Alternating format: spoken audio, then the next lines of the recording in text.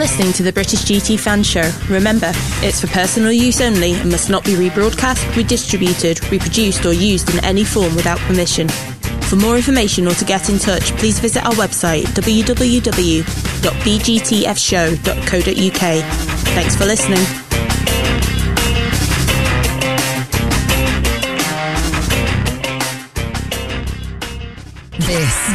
This is Motorsport Radio. Hello and welcome to the British GT Fan Show on Motorsport Radio for all the latest on the 2020 Intelligent Money British GT Championship and more. Coming up on this bumper episode of the British GT Fan Show, we've got all the latest news, part 1 of our 2018 British GT full season review, and our interview with Bath Motorsports GT4 driver Michael O'Brien. The British GT Fan Show is hosted by Sarah Smith, alongside resident GT geek Nicholas Smith and Andrew Brightman and Gaz Jacobs of the British GT Fans. So the first item on the news for this episode is that the 2020 Intelligent Money British GT Championship has announced a revised calendar for the 2020 season. The team at the SRO have put together a 9-race calendar, which retains a full 15 hours of racing originally planned before the onset of coronavirus, and is of course currently still provisional, but it is looking more hopeful for everyone. This then means that first stop will be Oulton Park, August 1st to 2nd, and then on to Donington. Both of these are going to have 2 races at the weekend before we move on to Brands Hatch for a 2-hour endurance race at the bank holiday weekend. We then move on to Donington Park for a 3-hour race. Rounds 7 and 8 will be Snetterton at the start of October, finishing off at Silverstone for a 3-hour endurance race. So what are our thoughts on the new calendar? It's nice to actually have a calendar out now. We can start provisionally planning towards what's going to happen. I'm sure everybody is missing the fact that Spa's not on it for this year. I'm definitely looking particularly smart here because I did say last episode that if the 24 goes ahead, then we'll definitely go ahead. And we're not. They've kept the same amount of racing and they've kept the same number of races. It's just the way they formatted it is slightly different. I think it looks pretty good for a calendar put together in response to something like this. I just hope they sort of use this as a chance to make longer term changes. For example, we now have at Donington Park, we now have 3 races at Donington Park, but we have 3 races each of a different length. My biggest gripe about the original calendar was the fact that once again we're doing 2 identical races at Donington Park. We're not doing that anymore. I'm quite happy about that. It'll be interesting to see how they're going to run the first Donington round with the 1-hour race and the 2-hour race. Do they run them on separate days? Do they run them on both on the Sunday? It'd be nice to know how they're going to do that, but we'll find out in time. When they launched the new revised calendar, the news article they put out launching it did say that they're going to do a 1-hour race at the start of the day and then a 2-hour race to end the day's racing activity. So my guess is that they won't do a warm-up. It'll be into the circuit as soon as track action's allowed, grid up, and away we go. I think me and Gaz are looking forward to the November race at Silverstone. Be nice chilly on post. Mm-hmm. Yeah, that'll be a cold one. And the 3-hour one at Donington Park is intriguing as to when they're going to start that. We're going to use Donington's nice long curfew to do a nice run into the evening on that one. That would be an interesting one. The 1-hour, 2-hour race at Donington as well, early in the calendar. I would like to see the 1-hour race maybe run on the Saturday afternoon. I think that would kind of do a nice little stretch over the weekend and give the teams some time to make some repairs / tuning for the 2-hour enduro and on the Sunday afternoon. Thing that also came out with this is that all the support races will still be there.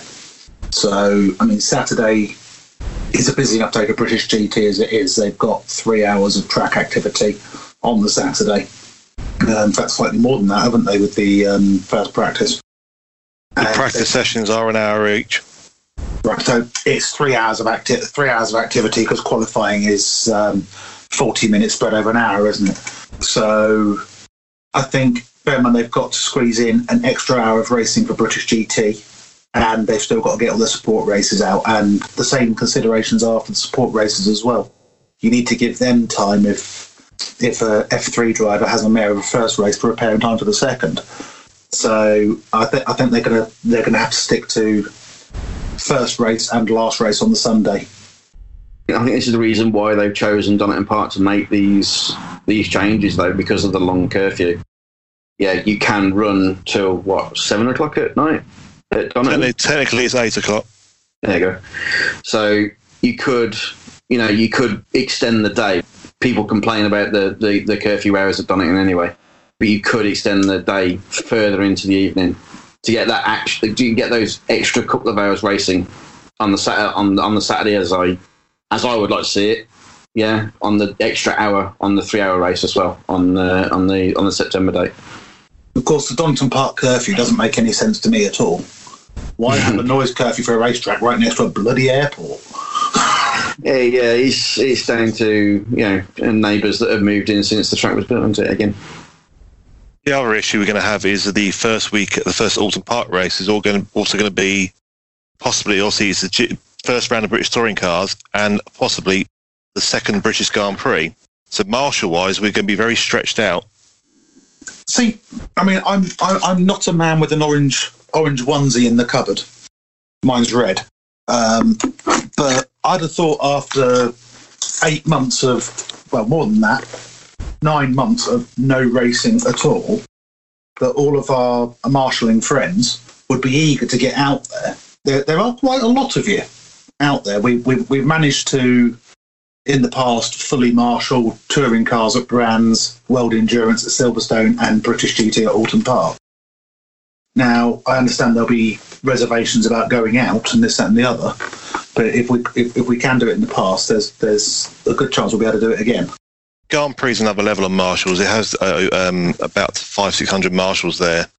I'm sure they might condense that this year because of the situation. Also, then a lot of marshals are of the age where they probably don't want to go out or might still be self-isolating. So we're going to lose a lot of the higher-ups, of post chiefs and some of the flag marshals with that situation going on as well. So it's going to be tight. I think it will still get by, but it's definitely going to be not a swarm of orange as we used to see, especially at touring cars. How busy are you guys on a race weekend in terms of? I see there are some posts that have 5 or 6 guys on them. Are they constantly busy, or is it sort of one person's there on the radio, one person's there with the flag ready, and the other guys are drinking tea until a car arrives? Kind of.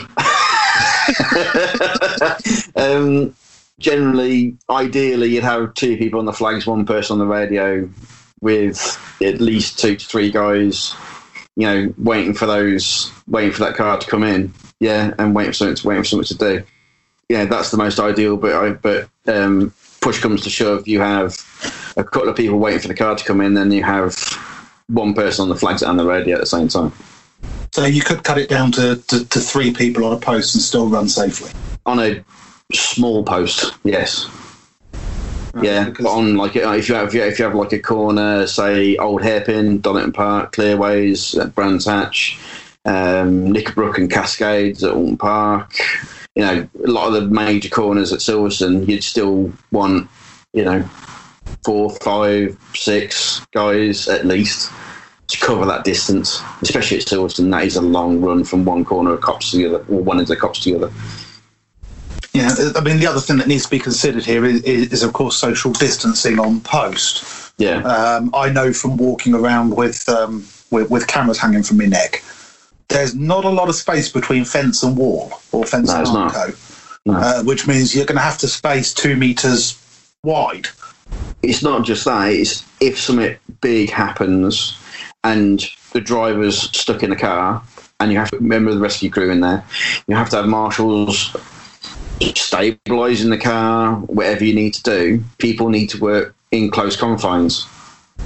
You can't have people breathing in each other's. You're in the wide expanse of the outdoors, but you still shouldn't have people breathing. Well, with this going on, you still shouldn't have people breathing into each other's faces, quite deeply. If you just run a couple of 100 meters to get to a car, there have to be considerations of, do the rescue crew just mask up and glove up to deal with it, and the marshals hang around just in case anything is absolutely required?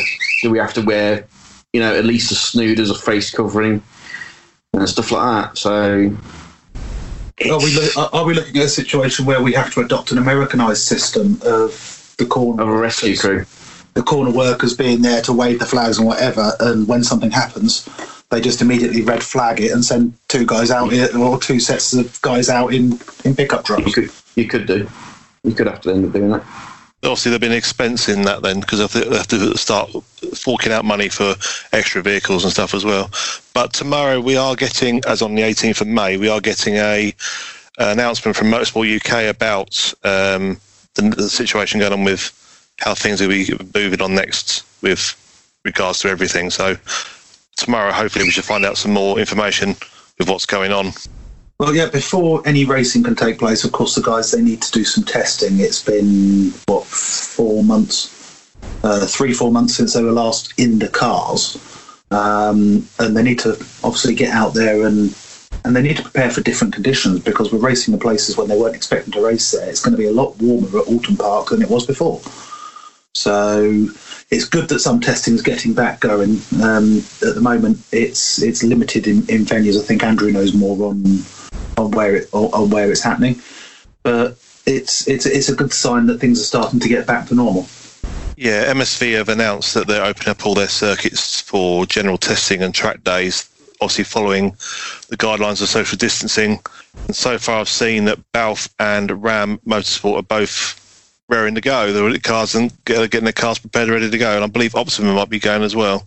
So it's a little start already to get us going.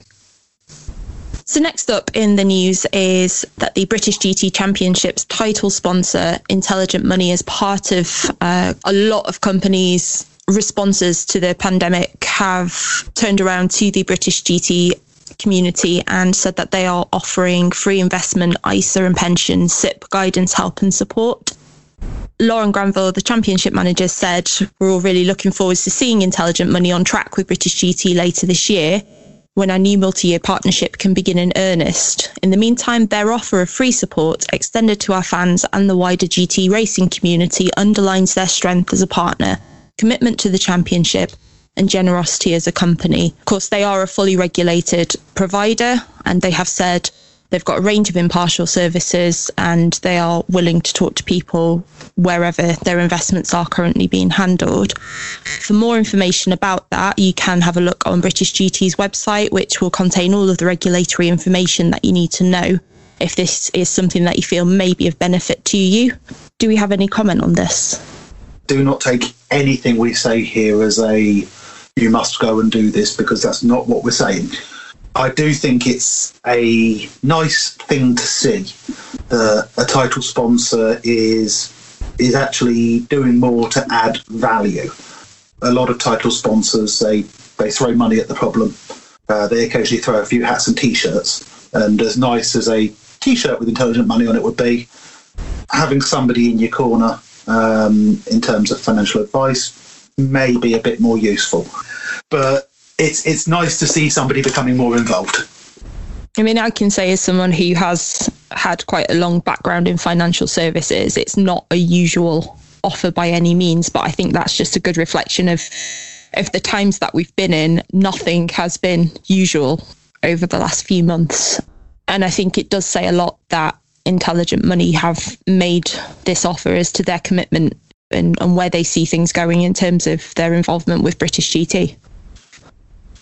Another piece of news that's come out recently, which doesn't directly affect British GT, but may have some impact on us, is that Audi Sport have officially withdrawn as a manufacturer from the Deutsche Tourenwagen Masters, effective from the end of the 2020 season.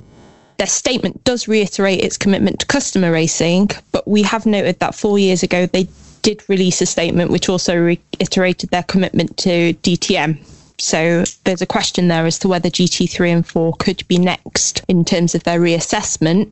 does, however, mean that the availability of their drivers for customer racing programs could mean additional drivers become available to be used within British GT going forwards. Volkswagen's AG have also restated their commitment and aspirations remain in terms of both customer and zero emissions racing. So looking ahead, another question that may be worth consideration for us is whether that could mean an end to the R8 GT3 car. What are our thoughts on this? I think that as long as they're selling cars, they will carry on making them. The R8 has been extremely successful in Blancpain / World Challenge racing over the last few years, and the GT4 car is also becoming a very successful car as well. I think as long as they are still selling cars and as long as the regulations stay within their parameters, I suppose, they will carry on making cars and they will keep on selling them. I mean, the thing that I noticed earlier, I was looking back through the archives of one of the websites that I write for, the Checkered Flag. They also reiterated their commitment to the DTM 2 years ago, pretty much to the day. And I understand this is in reaction to COVID-19 and that last month, according to SMMT figures, car registrations in the UK were 97% down year on year. It doesn't take too long at those sort of numbers before things like motorsport activity start to become untenable.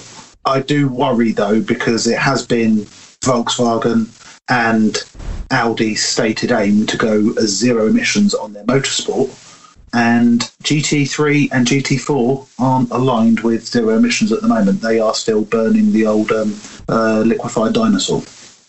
The financial pressures, I think, when it comes down to DTM, I think also came from the fact that there used to be three manufacturers themselves, BMW, Mercedes, and then when Mercedes dropped out, Aston Martin. Then if the series wants to carry on making making exactly the same money, the amount of money that Audi had to put into the series had to go up to 50%, maybe. Yeah, and that's probably one of the reasons why they've dropped out, with a third manufacturer not coming in and taking up that extra third. Although Aston Martin never put in any money, I think it was a private thing with R Motorsport. As the Class 1, on the German side of the Class 1 regulations, I think it's a bit of a flop, in my opinion. It's done very well domestically, but selling them across to Japan, I don't think it's worked. Yeah, and vice versa, actually. It was always going to be that Audi or BMW were going to pull out at some point. It doesn't matter if they committed 4 years ago, 2 years ago, could have been last year, could have been last month. Eventually, I think it had to give in. I think something had to give. The other key thing in this, and it was sort of one of the first things that Sarah said when she came to this news item, is the availability of top drivers for customer racing programs. There are 9 A5 DTMs, each with a top class driver in it. If this spells, as I think it probably could, the death knell for the DTM, there's another 8 BMW drivers that are coming into the market. And BMW are going to have a bit more change in the bank. So potentially there could be support for customer racing teams to go out and race the M6 GT3. And then we might see some of the BMW DTM drivers appearing potentially into other classes. Now, there are 2 M6 GT3s currently sat in a workshop of a British GT team. And I'm pretty certain that if BMW made some money available and a driver, they could find somebody to sit in the AM seat of those cars quite readily. BMW currently also developing their new GT3 car, which will be based on the M4. So when that becomes available, there'll be plenty of drivers to drive them in any national or international series that those cars will be based in. And finally, over the next few months, as the racing world begins to get back on its feet, it does look like fixture congestion is going to be a theme that keeps recurring. And we are starting to see some casualties of this already. When it comes to Le Mans, Porsche Core have removed 2 of their 4 GT Pro cars, and Corvette Racing have withdrawn as a team because of this as well. I understand from the conversations we were having earlier, there are other races around which make timescales really tight. What are we thinking about this and kind of implications in the wider motorsport world? Yeah, obviously Core Autosport for Porsche, they've taken out their 2 American Porsches, which brings the Porsche entry in Pro down to just 2 cars. The factory run cars are still on the list. The ones that have disappeared completely are the 2 new C8 Corvettes. It's a crying shame because those cars look and sound and just generally be phenomenal. But they do have Mid-Ohio a week later in the IMSA series. The logistics were impossible. By the time you've finished racing 3-4 o'clock on the Sunday, packed up the garage, got everything to the airport, it's not flying out until Monday afternoon. Then you've got to turn the cars around before you go racing in what is actually, I mean, we've got to accept here, Le Mans is nice, but their bread and butter is IMSA. And that's a championship that they'd really like to win.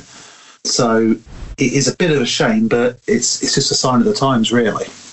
Yeah, the Americans not coming across. We're gonna miss out on seeing the Corvettes. We have still got the Porsches racing at Le Mans for the WEC side of it. It's Aston Martin's entries that would concern us in terms of how they supply our British GT teams with the pro drivers. So far, we have, what looks to be 10 Aston Martin factory drivers or affiliated drivers confirmed at Le Mans at the moment, which would leave a couple of our teams short a pro driver. So I suppose it would be up to the teams, Aston Martin Racing themselves maybe, to make a decision on what they want to prioritise. Whether or not that be one customer is paying them more, or does a potential Le Mans win take priority over a potential British GT win?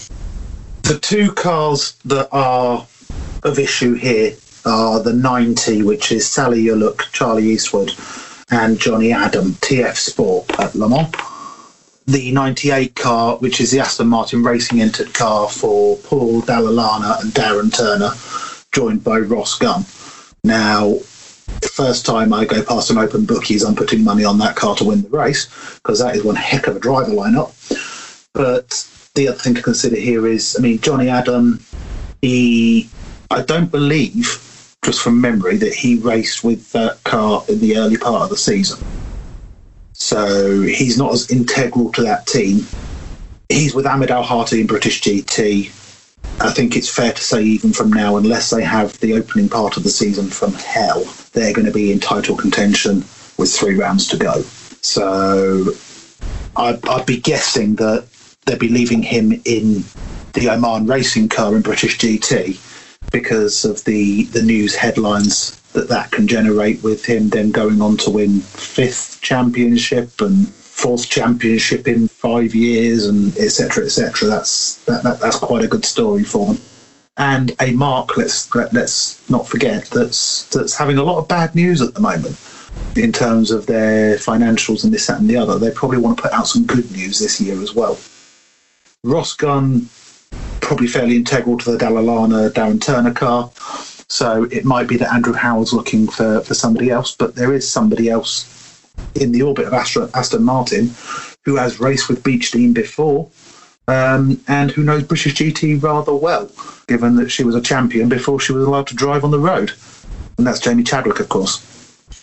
Yeah, as I say, I completely agree. I did miss actually out the fact that the Aston Martin team might be fighting for the British GT Championship. Yeah, it's see how it goes. In terms of Miss Chadwick, it would be nice to see her back, definitely. So I think it also then depends on what she's prioritising this year, the W Series, or she has commitments to Williams Rocket Racing in F1, doing I can't remember, is it simulation driving she's doing for them? But I feel sure that eventually it will work itself out. TF Sport are going to be stretched, I would say, having to do both races on the same weekend. As I say, I'm willing to say it's a wait and see game. I see maybe not seeing some pro drivers in British GT for that one weekend. You're listening to the British GT Fan Show. You can find us on social media at BGTF Show, or visit our website www.bgtfshow.co.uk. Also visit our partners, British GT Fans on Facebook. On Instagram and Twitter, it's Fans of British GT. So for our feature for this episode, we're taking a look at the 2018 British GT Championship season. First of all, we'll give a brief rundown race by race. So over to Nick to start with Oulton Park. So the first round of the championship, it wasn't the world's best weekend in terms of weather.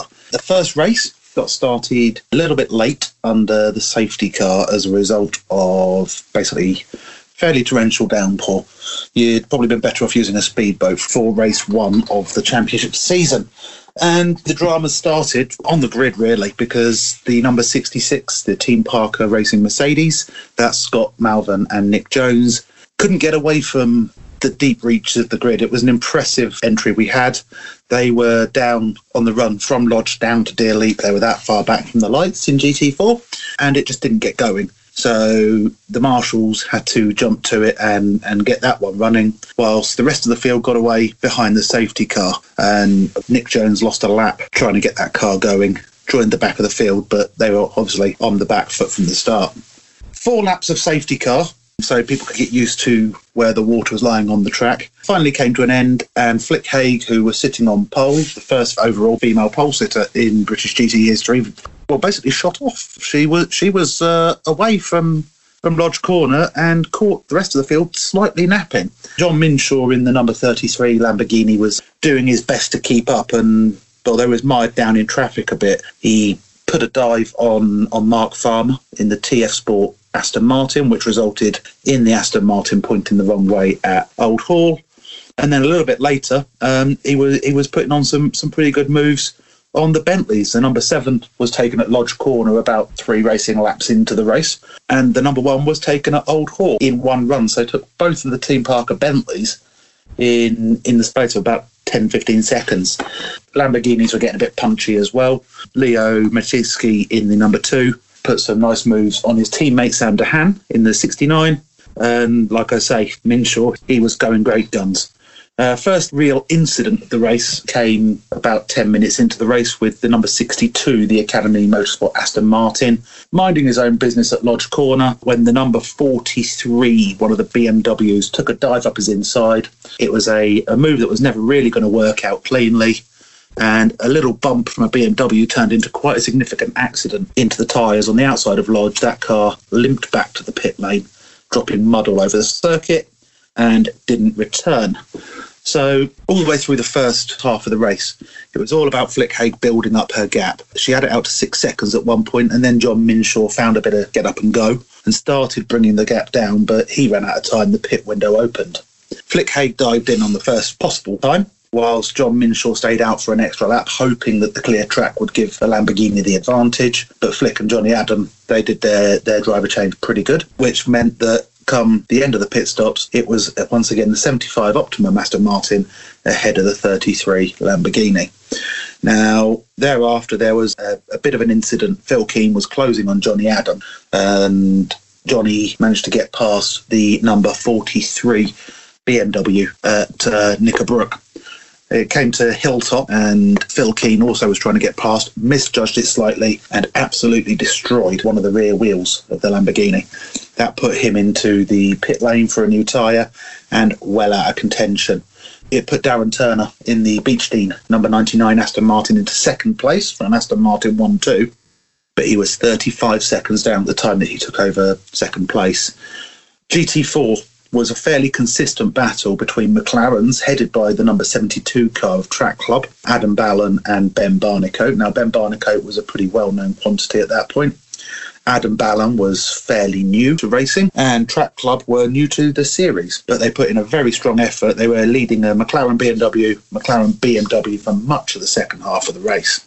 So, come the end of the race, it was never really in doubt for the number 75 Optimum Motorsport Aston Martin. It was Optimum's first run with a GT3 Aston Martin, and they took a win. It was also the first time that a lady racer has taken an overall victory in a British GT race. The number 99 held out for second place in the face of a hard-charging number 116 ERC Sport Mercedes of Lee Mole and particularly Hjalmar Berman at this point to complete the GT3 podium. In the GT4 class, it was the number 72, the Track Club McLaren, which took the win on their debut. They finished ahead of one of the McLaren driver development cars, the Tolman Motorsport run number 4 machine of Michael O'Brien and Charlie Fagg, with the number 42 Century Motorsport BMW of Ricky Collard and Jack Mitchell rounding out the podium. To see Flick get that race win was excellent. That car was going well all weekend, if I remember rightly. You know, building up that gap in the first half of the race. All credit to her. But then, of course, handing over to Johnny Adam just extended it even further. She made a good choice in terms of both teams and co-driver, I think, for the 2018 season. Yeah, I mean, Johnny Adam is never a slow driver, is he? And Flick just really impressed. And she was right when she was commenting to the TV feed commentary team. At the end of the day, what we need to be doing here is we need to stop thinking of the Flick Haigs and the Jamie Chadwicks and the Anna Valescas as lady racers. They're racers. It doesn't matter how you're plumbed, you can be just as quick, and she proved it. Oh, definitely, yeah. I mean, there's definitely no doubt she was at least one of the best GT3 drivers out there for the first half of that race. The second race at Alton Park was due to be a 1 hour encounter. It didn't turn out that way. It didn't turn out particularly well at all, particularly for the car which won the first race, the number 75. Johnny Adam was on his way to the grid in conditions which, well, if you needed a speedboat for race 1, you needed a submarine for race 2. He was heading round to the grid, round the back of the circuit, came across a GT4 car, tried to pass the GT4 car, lost control of the Aston Martin, hit the barrier, did quite significant damage to the rear quarter wheel and suspension area of the Aston Martin. So limped it back to the pits, didn't make it out to the grid, finally got the car prepared shortly after the race had been red flagged. So they started the race again on the safety car, did 2 laps behind the safety car, then red flagged it because the conditions weren't getting any better. Kept the cars on the grid for about 20-25 minutes, trying to get a race away. The decision was made by Peter Daly, who, of course, is the man responsible for keeping everybody safe, that really they weren't going to be able to get a race away. They weren't be able to get any races away for the rest of the day because of the weather. Because they had done laps under safety car, under the rules of British GT, which are different to the rules that are standard in the MSA Blue Book, as it was at the time, the race was awarded full points. So it was full points to the Barwell Motorsport number 33 of Minshaw and Keane.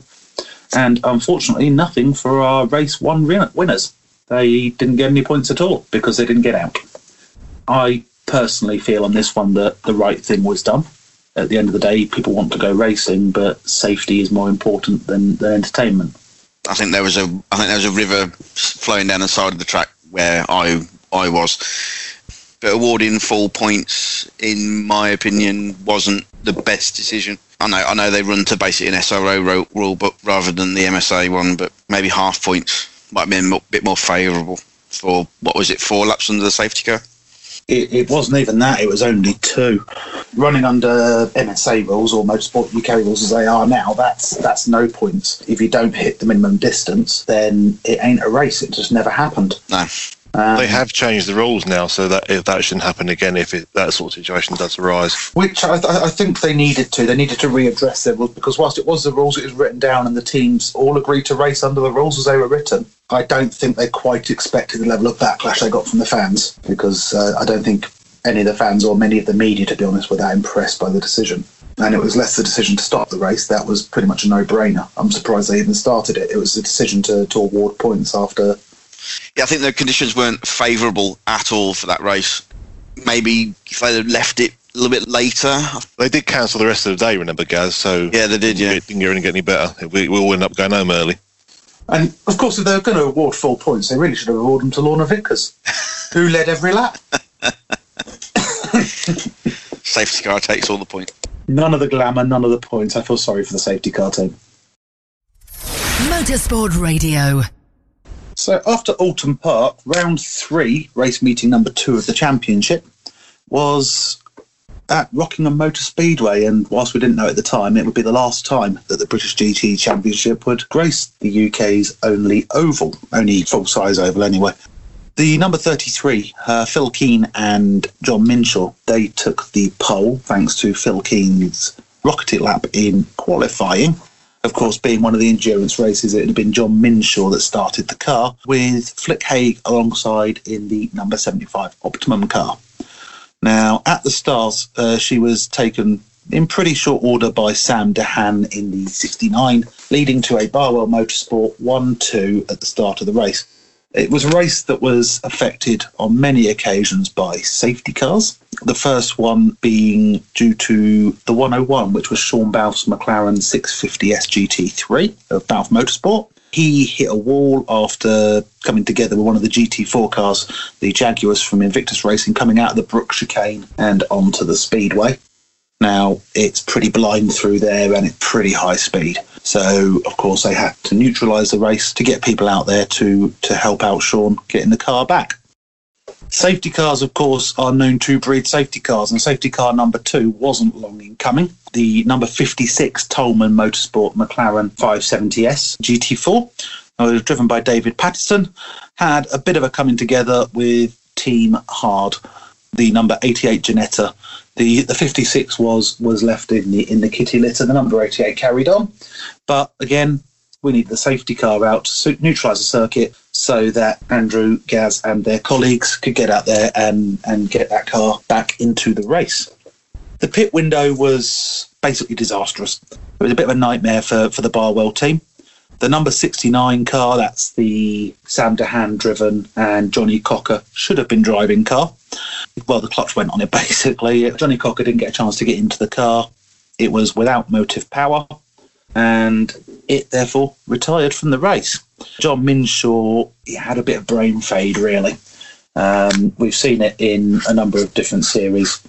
We've seen it in British GT before as well. Driver all excited to go out and do the pit stop and win, and they're so busy focusing on what they've got to do when the car gets stopped, they don't notice where they're stopping the car.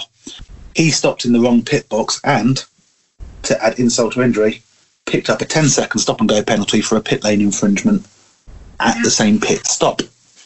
Now, the second half of the race, the story was again one of safety cars.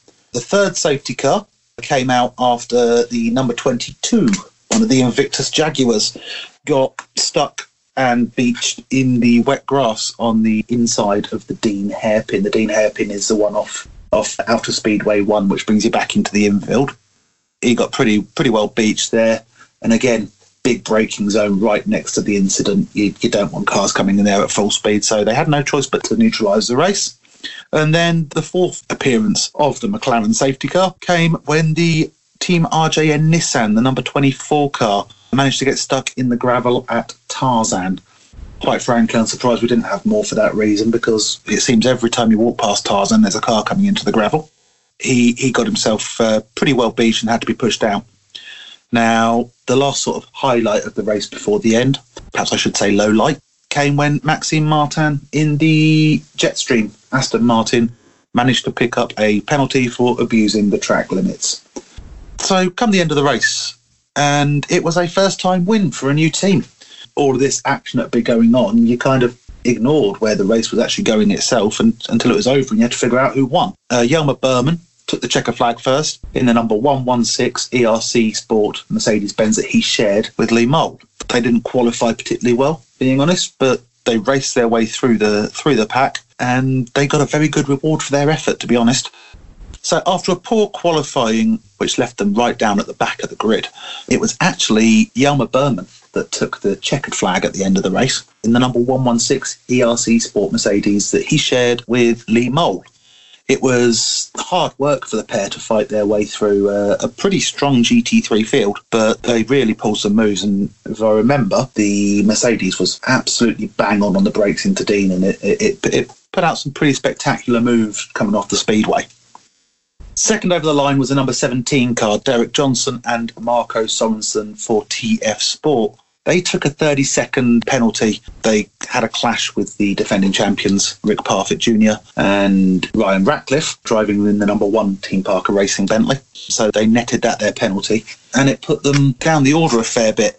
It did leave some space on the podium for a couple of other cars, though.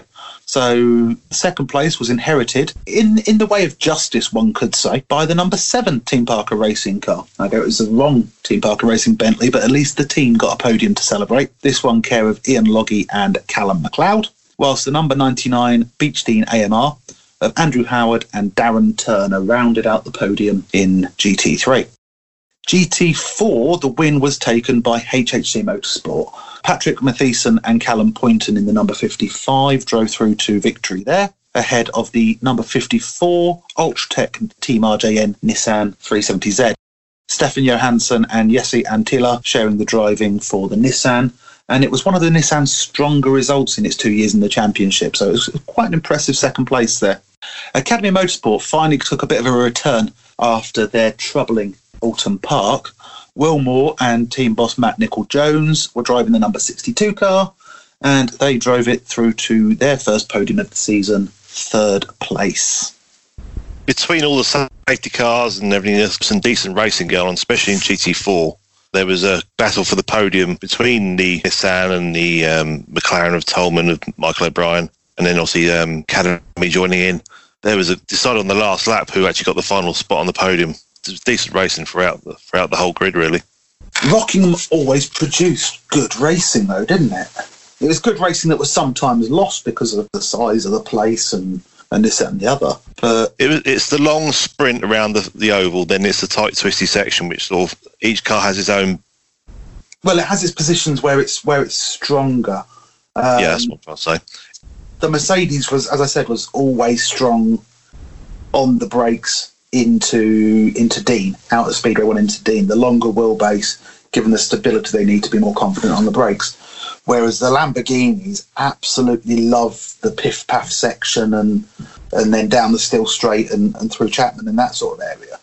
They were pretty well poised with the balance for the quick and turnies. I think Graham Davison and Maxime Martin in the Jetstream Aston will be kicking themselves a bit because they were actually leading when they got their penalty for track limits. Maxime Martin, I think it was his first visit to the circuit. Obviously, being a European-based driver, he's not used to the UK rules of track limits. And he's just got pinged too many times, which did cause them probably lost them their first race win. Yeah, but at the end of the day, and this is something that all racing drivers need to learn, they need to get it in their head. The end of the racetrack is the white line. If you're going over that white line, they say you're taking liberties. No, what you're actually doing there is cheating. The British GT Fan Show is a Storm Vixen creative and RPS-driven media production for motorsport.radio. You can find us on social media at BGTF Show or visit our website www.bgtfshow.co.uk. So after the visit to Rockingham, we then moved on to Snetterton, and the first race was another race that had a fair bit of safety car involvement. The number 11 TF Sport Aston Martin didn't have a great start, with Mark Farmer not matching the pace he'd shown during qualifying, causing a queue of no less than 5 cars before dropping to third place within around 15 minutes of the race, behind both the number 47 Jetstream Aston Martin and the number 1 Team Parker Racing Bentley. Early in the race, we also saw the Beechdene number 99 have some trouble with a radiator issue, causing them to drop back as well.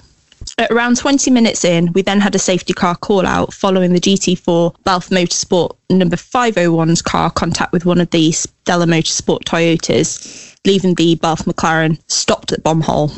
The safety car lasted well into the pit window, which after a driver change allowed Nicky Thiem to come out ahead in the number 11 of the previously leading number 47, where from that point on he only gained seconds to eventually take up the win.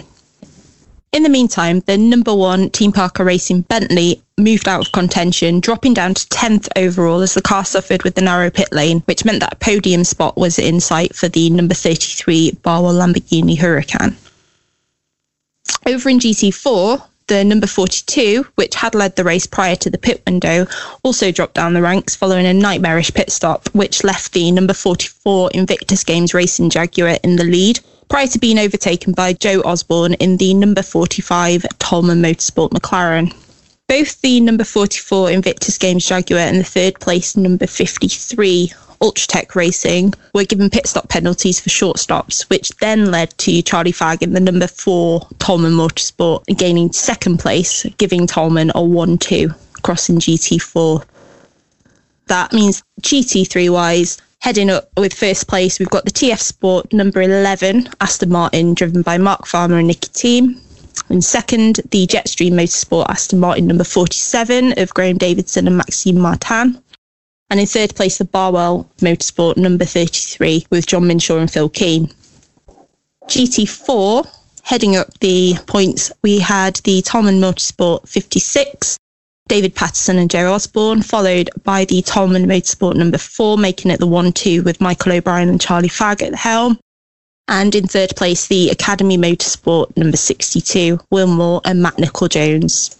The other thing to come out of this race was fourth place. We had Flick Hay and Johnny Adam in the number 75 Optimum Motorsport. However, they did receive a penalty, which then dropped them down to ninth place, but they did successfully appeal this, which then brought them back up. I mean, really, the main thing in this race that needs discussing is this fairly long safety car we had that interfered with the pit window. And nobody likes safety cars in pit windows because it makes for a very, very congested pit lane, especially at Snetterton, where the pit lane isn't the largest. It's one of the two smallest pit lanes we visit each year. So perhaps you guys can tell us a little bit about how these incidents are handled in a safe way for you guys, for the drivers, for everybody, but also trying to get us back to racing as quickly as possible. Well, normally you'd hope to have an incident team somewhere near you, but where that McLaren was parked on the inside of the corner, there's no incident team anywhere near it. So you have to wait for the recovery truck to be authorised and start moving to it. And even then, you need a safety car, because if you have a car spinning off on the inside of that corner and hitting a safety truck, we've all seen what happens when cars collide with recovery equipment in the last few years. Doesn't end very well for the driver, if you know what I mean. So we try and generally get the race neutralised before getting big heavy machinery out there. Where the Bath car has stopped as well really affected this situation, because as Gaz said, it was on the circuit and actually was pretty much on the racing line. So there's no way we would go out to track with the car in that dangerous position unless the race was neutralised. In this situation, it was best for us to have the race under safety car, which obviously did take up time, but for everybody's safety, it's the best way of doing it. But if Graham had come onto the grass and parked by the marshal post, at least against the barrier, we could have probably covered it under yellow and wouldn't have to worry about it. That affects a lot of the situation sometimes, is where the car ends up. So once you've got the race controlled, and in this situation, what steps do you then have to take to clear the car? Once you've got all the assets there and you're ready to actually carry out the recovery, what's involved in that? It will depend on what actually the situation of the car is. If the car's able to be moved quite easily, it can just be dragged onto the flatbed or pushed out the way. If the car's missing a wheel, or perhaps, as I think in this situation, the car might have been stuck in gear with a clutch issue after the incident, obviously then they have to be lifted and moved out the way. There's no set way of handling an incident. You run through scenarios during training sessions, but you'll always come across an incident which is completely individual. So you know what I mean. You got a wheel missing and it's stuck in gear. Now it's and it's tight up against the barrier, and you know what I mean. You struggle to get a lifting hoist on it, and you can't drag it out of the way either. So for fear of damaging the car even more. Of course, Snetterton is one of the sprint race format meetings, so we have 2 1-hour races there instead of an endurance event, and that means we have a second race, which started obviously with the pro drivers at the wheel, who qualified in the second part of qualifying the day before. Phil Keane was on the front row of the grid, but lost out to Marco Sorensen at the start. The TF Sport number 17 was pretty much on fire during the race, and I mean that in terms of speed rather than in terms of getting out the extinguishers. The real drama in the first lap, though, came in GT4, a little bit down the order. and really focused on the number 86, the Stella Motorsport Toyota GT86. Had a bit of an incident around the Wilson hairpin stroke Palmer area. Came out of Palmer trailing bodywork from the right rear. Got down to Agostini, where Ben Barnicoat in the number 72 was feeling a little bit feisty, decided to try and go up the inside, and basically just got it wrong. It didn't end up very well. The McLaren parked up at the side of the track with something wrong in the suspension tyre wheel area on the rear of the car. So he was stopped at Agostini and into retirement. The 68 did make it back to the pits, though, where the team were later seen with the lump hammers and the gaffer tape. So proper motorsport engineering going on there. About 20 minutes into the race came the next real piece of interest, and that was again in the GT4 area. Ben Green in the number 42 BMW, the much-loved Benmobile, lost control at Coram. He got touched by the Equipe Verschure McLaren, driven by Daniel Mackay at the time. And of course, Coram, long, fast corner, you're really leaning on the car, and anything that causes it to unsettle, and there's a very good chance you're going to be looking back the way you've come. So come to the pit window, and the race leader is the number 11 Aston Martin Nicky Team, handing over to Mark Farmer. They've got success seconds to serve during this pit stop, so they lose 10 seconds and get out just ahead of the number 33, John Minshaw, taking over from Phil Keane for second and third. The number 17 car, Mark Farmer's teammate, Derek Johnson, takes the lead during the stops. So there's a bit of a switch around, and it's a very tight pit lane at Snetterton. So even if you get in first, there's no guarantee you're going to get out first. The pit lane's an exciting addition to any multi-driver race. 35 minutes in, just as the pit window is closing, Ian Loggy starts having problems in the Team Parker Racing Bentley, the number 7. He'd inherited it from Callum McLeod. Comes to notice just going pretty slowly, and he was going very slowly indeed, because he was still entering the pits 3 minutes later when Rick Parfitt Jr. in the other Bentley from Team Parker Racing, the number 1 car, comes into Murray's a bit optimistically, shall we say. Takes a bit too much speed and ends up looking back to Coram rather than down the centre straight. So last 3-4 minutes of the race, and things are getting a bit spicy in GT3. Graham Davidson in the 47, the Jetstream Aston Martin, desperately trying to work his way past the Barwell Motorsport Lamborghini of John Minshaw. Finally gets on terms, coming through the first corner and down towards the Wilson hairpin. Takes a bit of a look up the inside, and it all goes a bit wrong. John Minshaw gets a good look at Scary Tree, and Graham Davidson goes off into the sunset. It does mean that the results of the race in GT3, TF Sport took their second win of the day with the number 17 car this time, Derek Johnson and Marco Sorensen at the wheel, ahead of the number 99 Beechdean Motorsport car, Andrew Howard and Darren Turner. Number 11, Mark Farmer and Nicky Team, held out for third place in GT3. And eagle-eyed listeners will spot there that means it is an Aston Martin complete podium. In GT4, we've got the number 42, the Benmobile, takes its victory. Ben Tuck and Ben Green. Tolman Motorsport number 5 car holds out for second place. Lewis Proctor and Jordan Albert taking the silver there, ahead of the Academy Motorsport number 62. Will Moore and Matt Nicol-Jones, proving to be one of the most consistent drivers in the championship, almost always scoring third. This was a nicely action-packed race. So there was a couple of tasty overtakes during the race. One comes to mind was the fight between the 66 and the 54, the Parker Merc and the Ultratech RJN Nissan, dragging down the pit straight even. 66 just kind of squeezes him out, so he has to cross into the blend line of the exit of the pit lane. I thought it was actually going to cause a penalty, but the stewards did nothing about that one. There was a couple of nice little tasty battles as well towards the end of the race as well. The 17 and 99 Astons of the Beechdean and TF Sport, that was a nice little battle. And you also had the 33 Barwell Lambo and the 75 Optimum. They were also going at it. It was a nice little race, this was. Snetterton is a bit of a Marmite circuit. There's not a lot of people that sort of sit on the fence with this one. And a lot of people say they prefer it the way that it was compared to the way that it now is. But it does promote boisterous racing because there's lots of fast parts and there's lots of big stops and there's places that a driver that's feeling feisty can stick his nose up the inside and hope. It does, however, mean that you guys get rather busy every time British GT race there. I hate to think how busy marshals are when touring cars are racing there. No comment. The race was a result of where it was. It's a track that's got all the opportunities to slip yourself up that Silverstone and Spa have got, but it's not got the reputation for drivers tripping themselves up, and therefore they don't really think about it that much. Which is a bit of a surprise because Spa can be as tight as some of the older British tracks as well. It's there's not much room on some of the exits of the corners.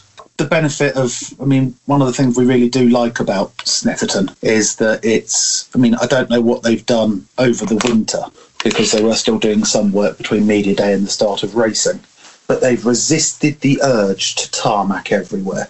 They have concreted and tarmac the outside of Lodge at Alton Park over the current off-season as well and things like that. They've made those sort of changes to a few of the other venues.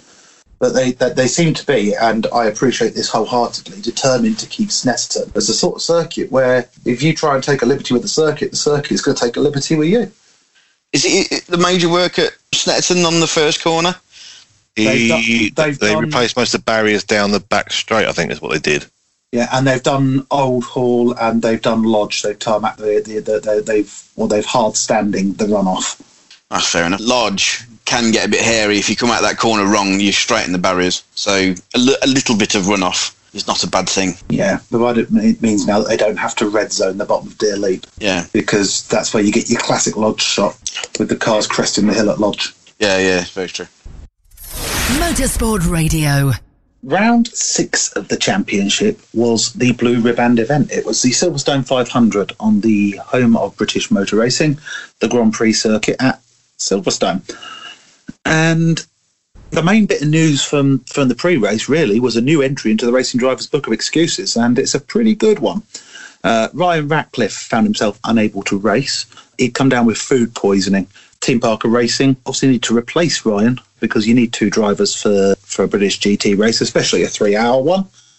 So a phone call was put into the driver which helped Rick Parfitt Jr. to the title the year before. Seb Morris was called in, but he was already on his way to Alton Park to do a spot of driver coaching. It's not an easy run between Alton Park and Silverstone, M6, M1 all the way, so he couldn't make it in time. And Rick Parfitt Jr. took the start without his co-driver actually having sat in the car, let alone turned a lap. And because of the change in drivers, the rules meant that he had to start from the back of the grid. Slightly fired up was the defending champion, and he was carving his way through the field pretty quickly until he came along the number 69, the Barwell Lamborghini of Sam Dehan. There was a bit of argy-bargy going on the way down the Wellington Straight and Brooklands, which led to Rick actually getting past the Lamborghini but overcooking it, and he ended up pointing the wrong way at Luffield.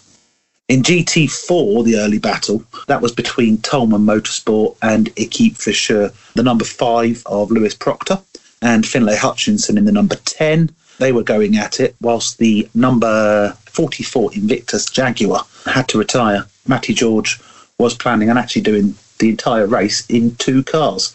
He was running in the 44 and he was also going to run in the Generation Super Racing AMR Aston Martin of James Holder. But obviously he didn't really get that chance, the Jaguar being retired fairly early on. And to be honest, the 68, the Stella Motorsport Toyota GT86, didn't have the best of racers either. Early on in the race, he found himself with 3 wheels on his wagon and ended up retired at the side of the track, having lost a front wheel. Pit window came around, and this was something we weren't expecting to be saying, to be honest. The RJN Nissan, Ricardo Sanchez, had the wheel of the car, and a 16-second lead from Graham Davidson, who picked up a penalty for coming together with Mark Farmer's TF Sport Aston Martin. Further down the order as well, heading up towards the pit window, there was quite a battle brewing in GT4. Kelvin Fletcher was having a pretty good race. Didn't really take many prisoners there, including one Charlie Fagg, who was driving the Tolman Motorsport McLaren, the number 4 car. He put a move on Kelvin, which didn't really work out. Tolman car was in the gravel, broken right rear suspension, and that was it, job done. That car wouldn't race again. An early pit stop for the number 17 TF Sport car. Obviously put Marco Sorensen in the car early and handed them the lead in GT3. The 24, which had been leading, obviously missed out on the pit stops and then had a problem. Basically, the driver's seat, it moved under the drivers, and they had to stop a second time. Struan Moore couldn't quite reach the pedals in the Nissan, so he had to come in and get it sorted out. There's no point trying when you're struggling to reach the pedals, but it did drop them out of contention. The Team ABBA Racing Mercedes had suspension damage. They dropped out as well, and suspension damage was really the story of the day. The GT4 leaders, the Equipe Vasseur McLaren, they suffered suspension failure from a lead that was sort of 35 seconds strong, so that must have been absolutely gutting. Of course, switching out between the AMs to the pros meant that in TF Sport, the number 11 car, one Nicky Team had been installed. And as I've said many times before, if you want your car to go quickly, you install a Nicky Team. There had been an earlier spin for the car, but Nicky was putting the hammer down pretty successfully. Managed to get out the pit stops ahead of Phil Keane from the second go around the pits, and went on to claim the win in GT3. Phil Keane then had his hands full, basically. Johnny Adam in the number 75 car was doing his best to get himself further up onto the podium from third place. Phil had to turn attention to defending against, which basically let the Dane get away. In GT4, it was Century Motorsport that was really doing the good work. The retirement of the number 10 car left the BMWs with the advantage, although 42 had success in previous rounds, therefore had success seconds to serve in the pit lane. That 22nd sat in the pit lane longer than pretty much everybody else in a very competitive class, dropped them down out of the order. So come the end, it was the number 43 car of Jack Mitchell and new co-driver Alexander Sherpen, which took the win, ahead of the number 5 Tolman Motorsport McLaren of Lewis Proctor and Jordan Albert. And then the number 62 car, the Academy Motorsport of Will Moore and Matt Nicol-Jones, took third place. Another strong result for Academy that were sort of coming of age with the old Aston Martin GT4 car just as it was starting to be phased out. Morris did a good job jumping in the car after he'd not driven it since the last race the year before. In fact, he arrived literally 5 minutes before his stint was due to start to get in the car, and he was immediately on pace for what he was doing, what Rick was doing in the car. He did a good job. Yeah, I think that's a sign of how the pro driver imprints on the AM. They worked together for 2 years in the GT3 programme, building Rick up to a title. And in that time, Rick will have adopted a lot more of Seb's likes when it comes to a car. So you'll probably find that the car was set up more for Seb than it might have been for Ryan, to be honest. So he'll have jumped in the car and it'd have felt very comfortable. And Seb, there's never been a car that he couldn't drive. There's never been a car that he couldn't make sing. It's why he's now a Bentley driver. One of the other stand-up performances was definitely Kelvin in his Nissan. Being an AM driver, he was mixing it in with all the pro drivers for the first half of the race, and he was there in amongst them all. And it's just an unfortunate contact with the Charlie Fagg, which sort of took them out of the battle, really. With Kelvin, it was when he started to blossom as a racing driver. Obviously, he'd had a year in the old British Taxi Crash Championship. Didn't go particularly well for him. And come round 6 of the championship, about halfway through the season, he figured out what this GT thing was all about, didn't he? You're listening to the British GT Fan Show. You can find us on social media at BGTF Show, or visit our website www.bgtfshow.co.uk. Also visit our partners, British GT Fans on Facebook. On Instagram and Twitter, it's Fans of British GT. So after the race at Silverstone, we went on our summer holidays to Spa, and the whole race saw quite a bit of damage inflicted to a number of cars, with Mark Farmer's number 11 TF Sport Aston Martin being one of the first casualties, coming off at Eau Rouge, which caused an oil drop onto the circuit and a car fire. The subsequent fallout also caused radiator issues for Andrew Howard's Beech Jean Aston Martin, all of which led to a safety car deployment and Also a 60-second stop-go penalty for Ram Racing's Ramon Vos, which ultimately dropped him from second to the back of the running. A first half clash between Balfe Motorsports car number 501, driven by Graham Johnson, and HHC's Motorsport number 55, Callum Poynton, effectively taking both cars out of the race. The Balfe car was forced to retire, and the 60-second stop-go penalty received by the HH car dropped them out of the running as well. As we approached the pit window, as cars started to come in, we had a fire in the pits, second of the day, which led to the retirement of Jordan Albert and Lewis Proctor's Tolman Motorsport number 5 car. And fire definitely seemed to be a running theme of this race. As we moved into the second half, Adam Christodoulou's ABBA Racing Mercedes also caught fire, this time causing another safety car session. The safety car deployment in the second half of the race did allow the number 43 Century Motorsport to take the lead and then successfully hold off the number 4 Tolman McLaren, driven by Michael O'Brien and Charlie Fagg in GT4, with some great track placement. Looking at the overall final results, they were a little different to the initial finishing order, as we had Sorensen handed a post-race penalty, so his initial 4th place became a 7th.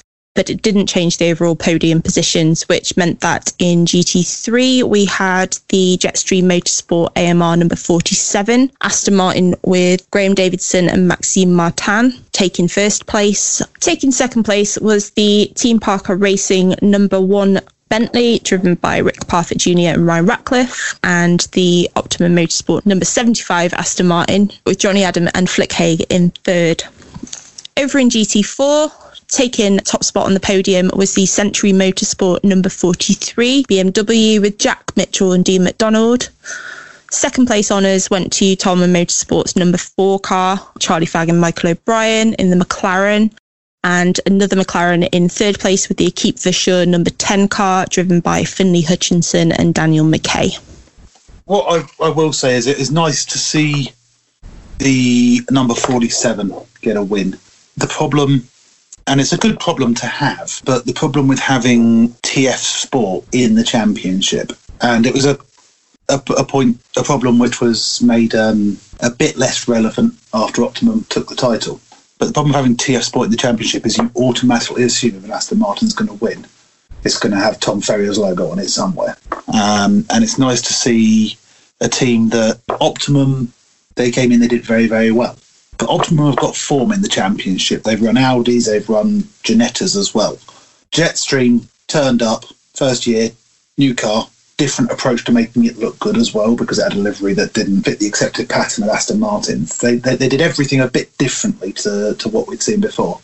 And it's good to see them get some reward for that result. It was good to see Graham and Maxine get the win after a couple of times coming close, especially in their first year in British GT. Spa of all places to get their first win. It was definitely a good thing for them. Yeah, if you've got to take your first win at a circuit, you probably want it to be at Spa, don't you? I didn't actually realise there was that many fires, because all you ever see on the kind of like the reports is Mark Farmer going into, is it Radion at the top? Yeah, yes. And on just in flames. So after Spa, the British GT Championship returned to the UK and went to Brands Hatch in Kent for the penultimate round of the championship.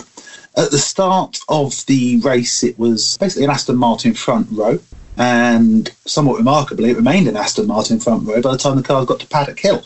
The 75 of Flick Haig in the lead, with Andrew Howard in second place. Then, to make things even better for the Aston Martin brand, the 47 Jetstream Aston Martin of Graham Davidson nipped its way into third.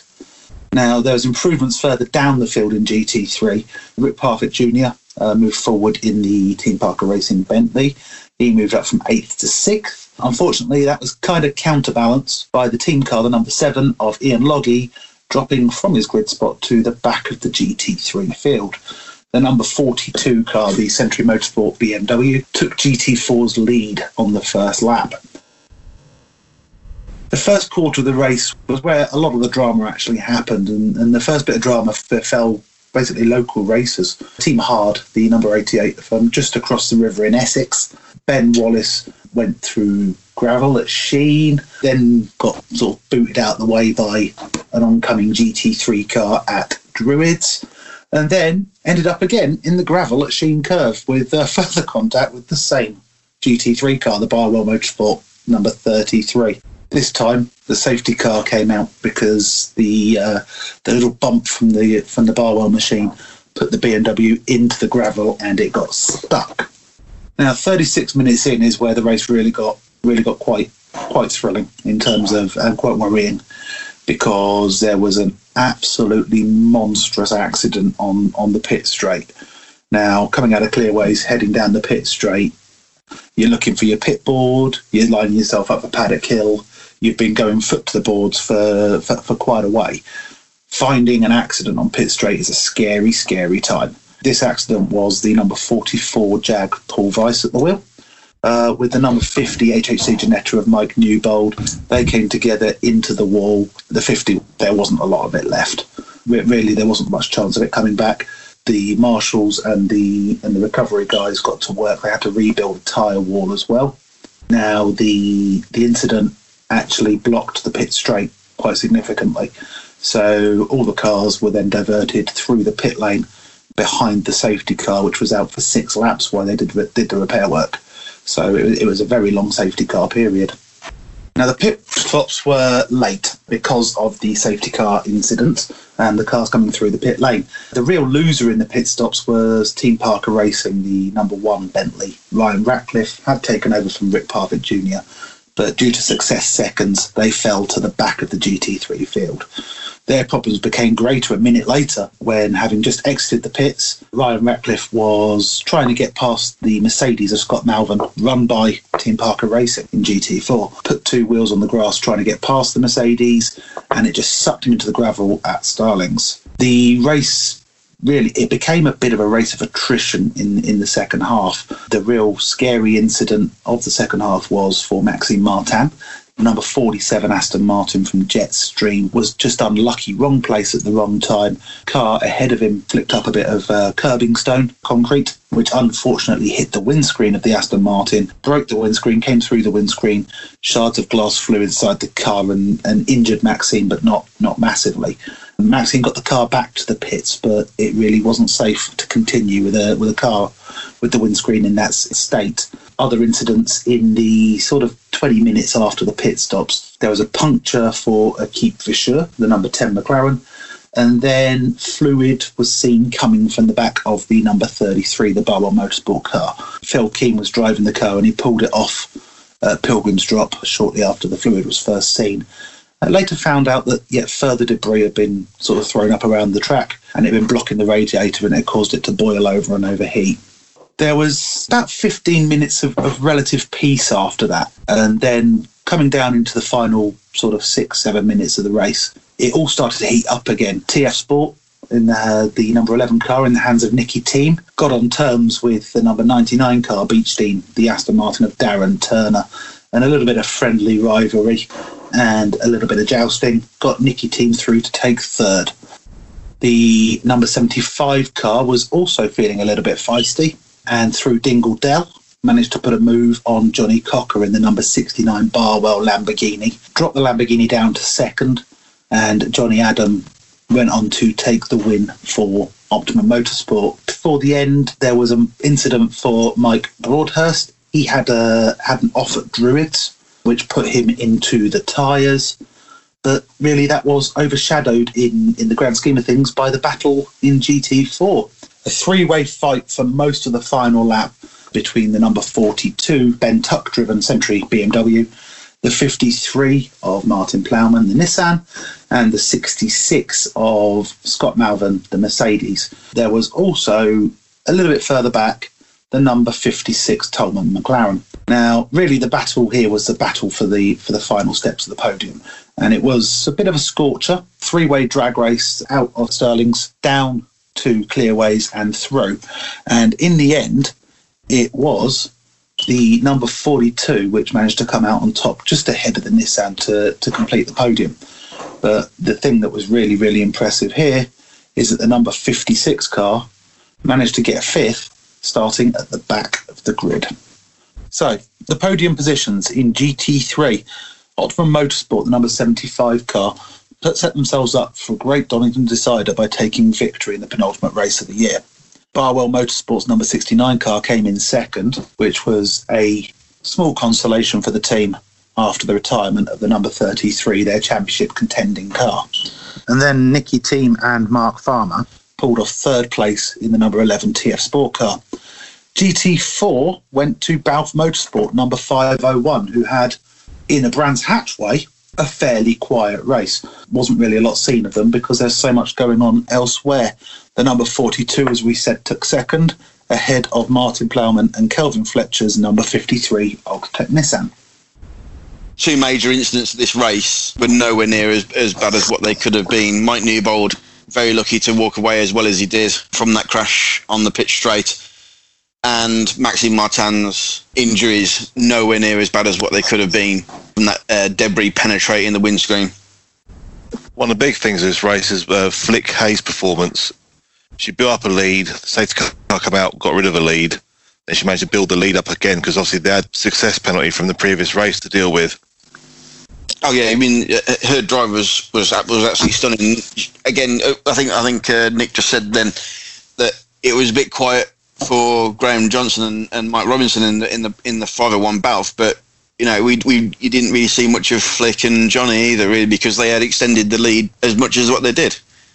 It was a champion's drive, I think, from Flick Haig.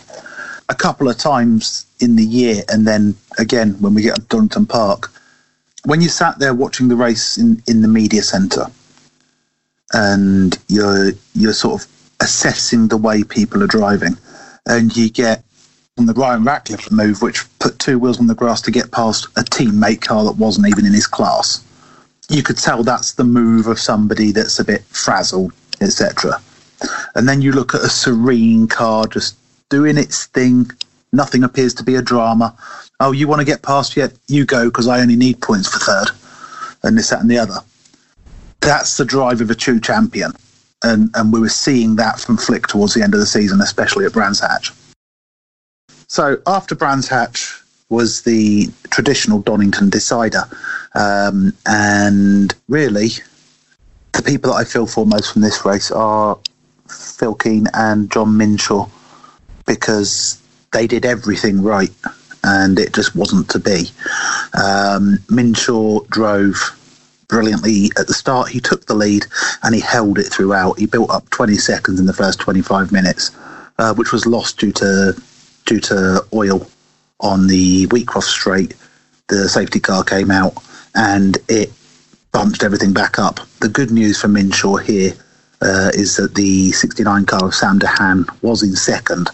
And when you've got a teammate fighting for a championship and you're not, you do all you can to help. And Sam DeHaan did his bit. Now, Mark Farmer did manage to get past Sam DeHaan in the number 11 car in the run-up to the pit stops and then gave chase on John Minshaw, but the gap was 14 seconds by the time the pit stop opened. Now, further down the order, Flick Haig was doing another one of her champions' drives, and she was doing just what she had to do. She wasn't picking fights she didn't need to pick. It meant the Jetstream Aston Martin of Graham Davidson managed to get past Flick Haig and then headed off after Sam DeHaan and was taking second place when he came across the oil, went off on that oil, and that caused a safety car. So a bit of bad luck going on there. Come the pit stops, because the Flick handed over to Johnny Adam, who continued in the same mindset. Wasn't going to do anything that was going to put them in jeopardy. No fighting battles that didn't need to be fought. He allowed Young of Berman to get past fairly easily and didn't push too hard when he came across Ryan Ratcliffe in the number 1 Bentley. The 75 car of Johnny Adam had a fairly easy second hour, cruised to 4th place, which sealed the championship quite nicely. The 33, however, had its hands full. Phil Keane and Nicky Team were going at it for the win. Now, Phil defended pretty well from Nicky Team, but Nicky was on a bit of a mission.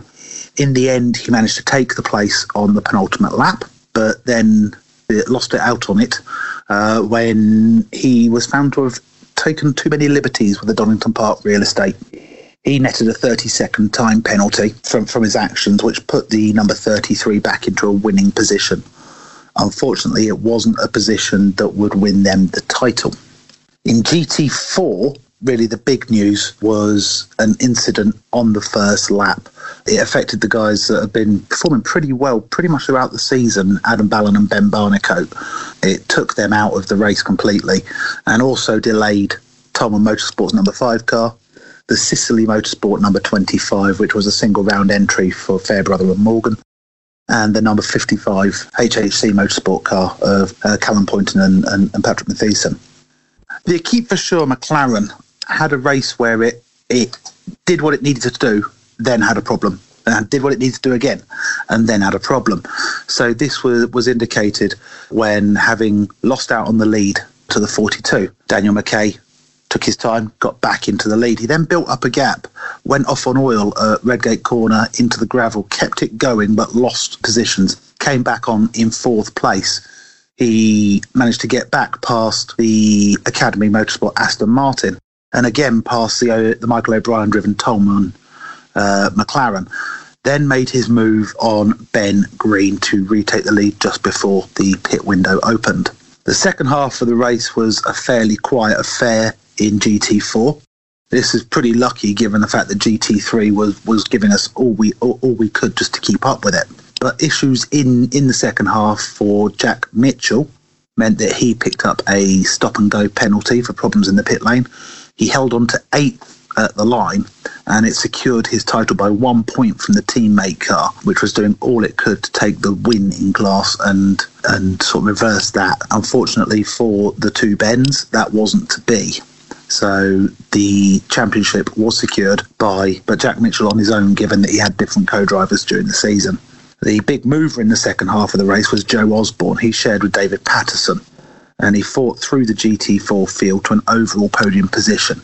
He took the win in Pro-Am, but it wasn't enough for him to take the title. That went to the number 66 Team Parker Racing Mercedes. So the final results of the final race of the season saw the number 33 take the win, John Minshaw and Phil Keane. The number 11 car of Mark Farmer and Nicky Team held on to second despite the time penalty, which just shows how, despite the fact they were battling hard, Keane and Team really were moving pretty quickly at the front of the field, because Yelmer Berman, once he got past the Johnny Adam Aston Martin, was only able to get into 3rd place despite that time penalty. In GT4, Daniel McKay and Finlay Hutchinson, despite their travails in the first half of the race, held out to take victory from the number 4 Tolman Motorsport McLaren of Michael O'Brien and Charlie Fagg. The number 56 Tolman Motorsport McLaren of Patterson and Osborne took 3rd place. The GT4 lead for the Drivers' Championship, literally, we had 4 cars going for it. The HAC Ginetta of Callum Poynton and Patrick Tyson. They had Tolman McLaren and Michael O'Brien, Charlie Fagg, the Benmobile, and obviously then Jack Mitchell. In the end, they're only separated by 7.5 points between the 4 cars, and it was down each lap. It was changing who was winning the championship. Couldn't keep up with it. Yeah, it was a thrilling race all round, and Donington always provides good racing action. It was an absolute nightmare to keep track of it in the media centre. That's all I can really remember here is just something happens on track, get the spreadsheet out again and figure out who's winning. And in GT4, it was a bit of a mission. It was fairly simple in GT3 in that if the number 75 car was in 6th place or better, then that was all she wrote. So GT4 kept us guessing pretty much to the last minute. John Minshaw and Phil Keane actually winning the last race, which the last 2 years before that would have got them the championship. Obviously, they made some little errors on those years. The year they win it, unfortunately, because of their season results, they wasn't good enough for them to clinch the championship. Yeah, you've got to feel for John Minshaw particularly. I mean, Phil Keane as well, in that for many, many years, he's been in a position to win it and not had the chance. But for John Minshaw, you've really got to feel, because it was his last chance. Obviously, he retired from the championship at the end of the season. And obviously, after the race, Nicky Team, decided to, even though the rules are don't do donuts, sod the rules, I'm doing donuts. Lots of pictures coming out from him down at the Melbourne hairpin, burning those tyres to bits at the end of the race. Yes, Nicky Team is one to make a tyre engineer cry. But it's one of the reasons we loved having Nicky Team in the Championship. And it was a reason we loved having Nicky Team in the Championship last year as well, until he got a little bit impolitic and started offending money men. Is that, one, he has a complete disdain for regulations. And no, if I fancy doing a burnout, I'm going to do a bloody burnout, he says. Well, if he stayed within regulations, he would have run the race. It was him getting busted for track limits, which cost him the penalty. But as we've previously discussed, track limits regulations in Europe are different to what they are over here. Nicky Team is as close to a social media influencer as motorsport's got.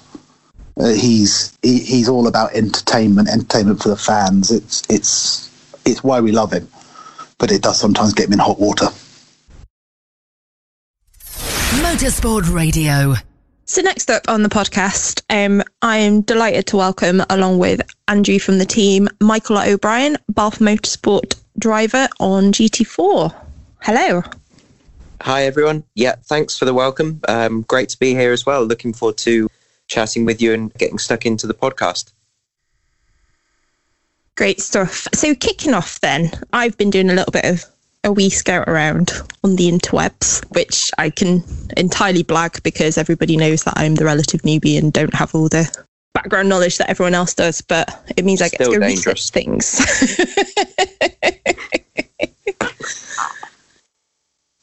So from my kind of looking around, I can see that racing does run in your family.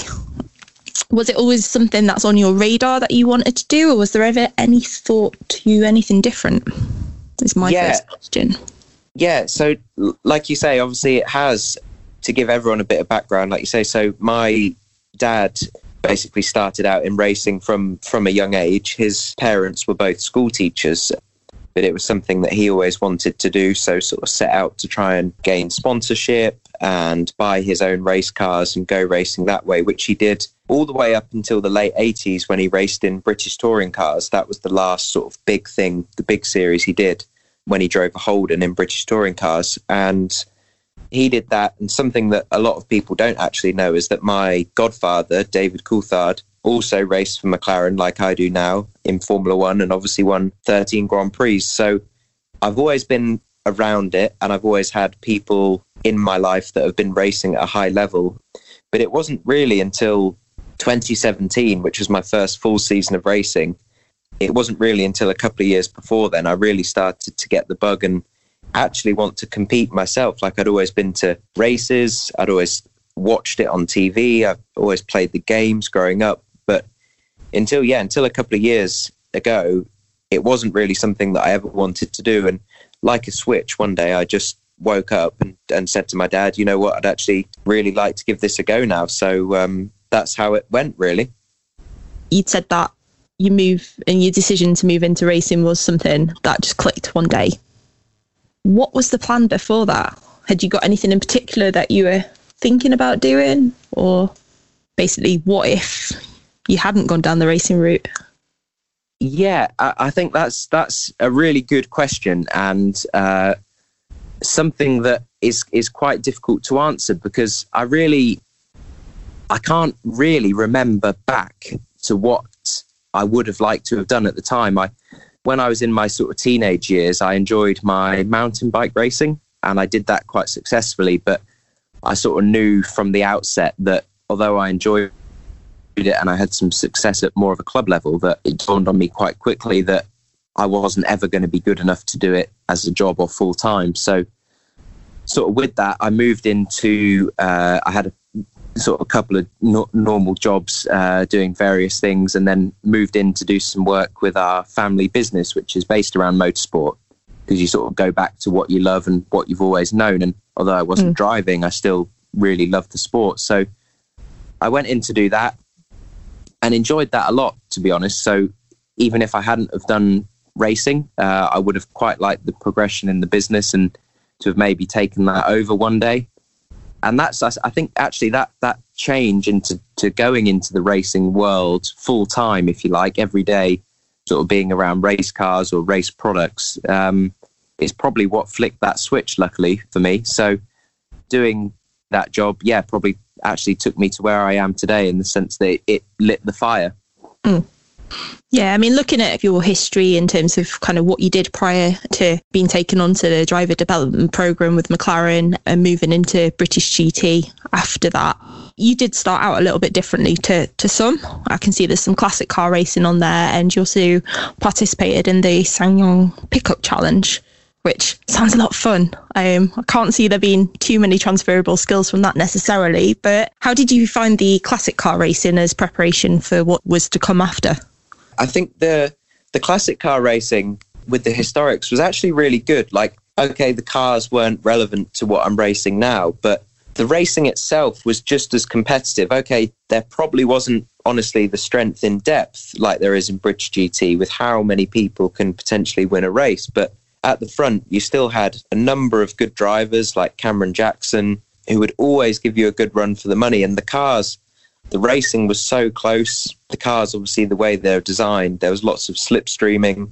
The cross-ply tyres didn't have much grip. So once you're in front, you could never really get away. And that was great practice to learn racecraft, to learn slipstreaming, to learn overtaking. So really that, although the car was very different to what I'm driving now, the actual core skills that I learnt in the historics has really transferred over to the British GT. And same for the pickup truck thing, really. Like, obviously that was a really good year for me, and in that series I, very new to racing, didn't really know much about the other drivers around me, sort of naively, but obviously racing James Gornall for a lot of the success during that series, who's now gone on into touring cars.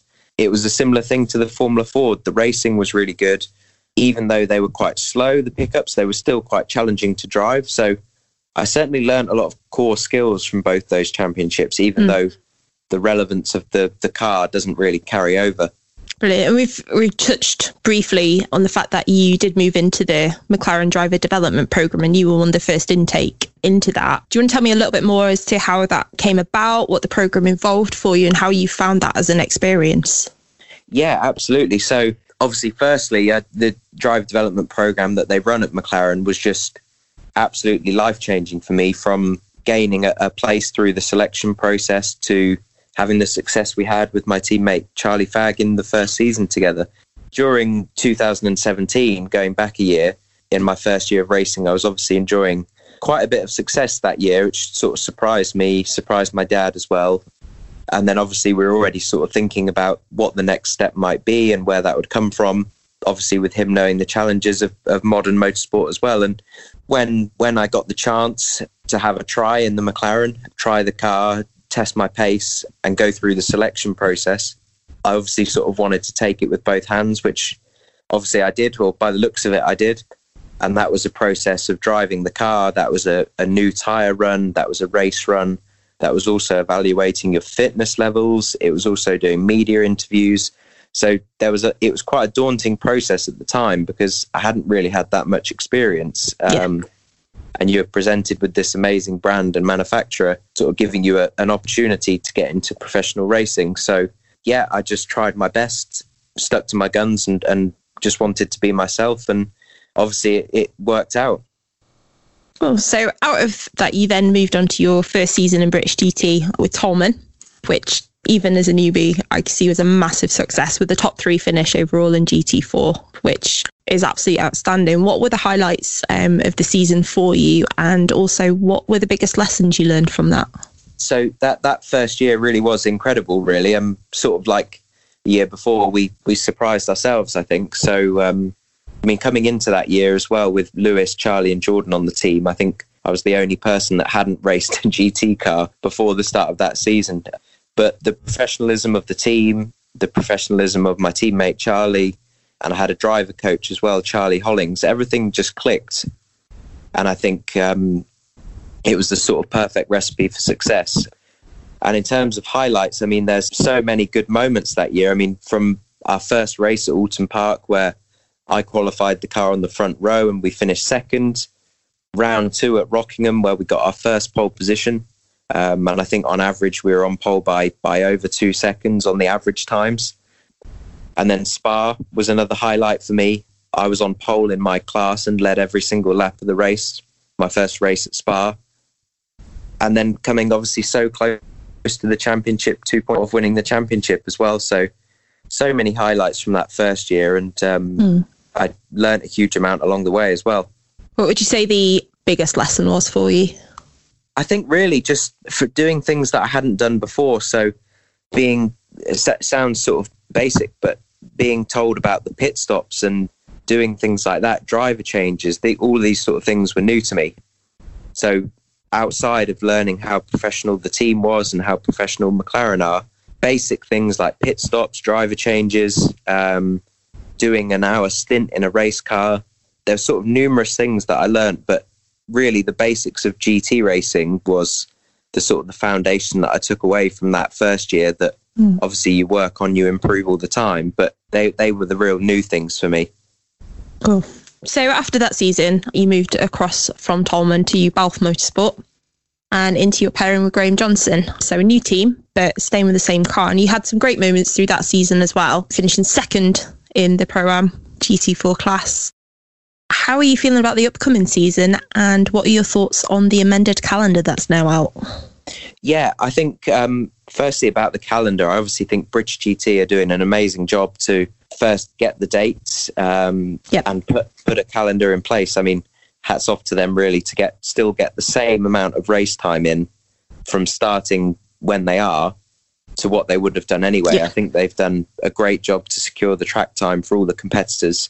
And personally, I'm feeling really good.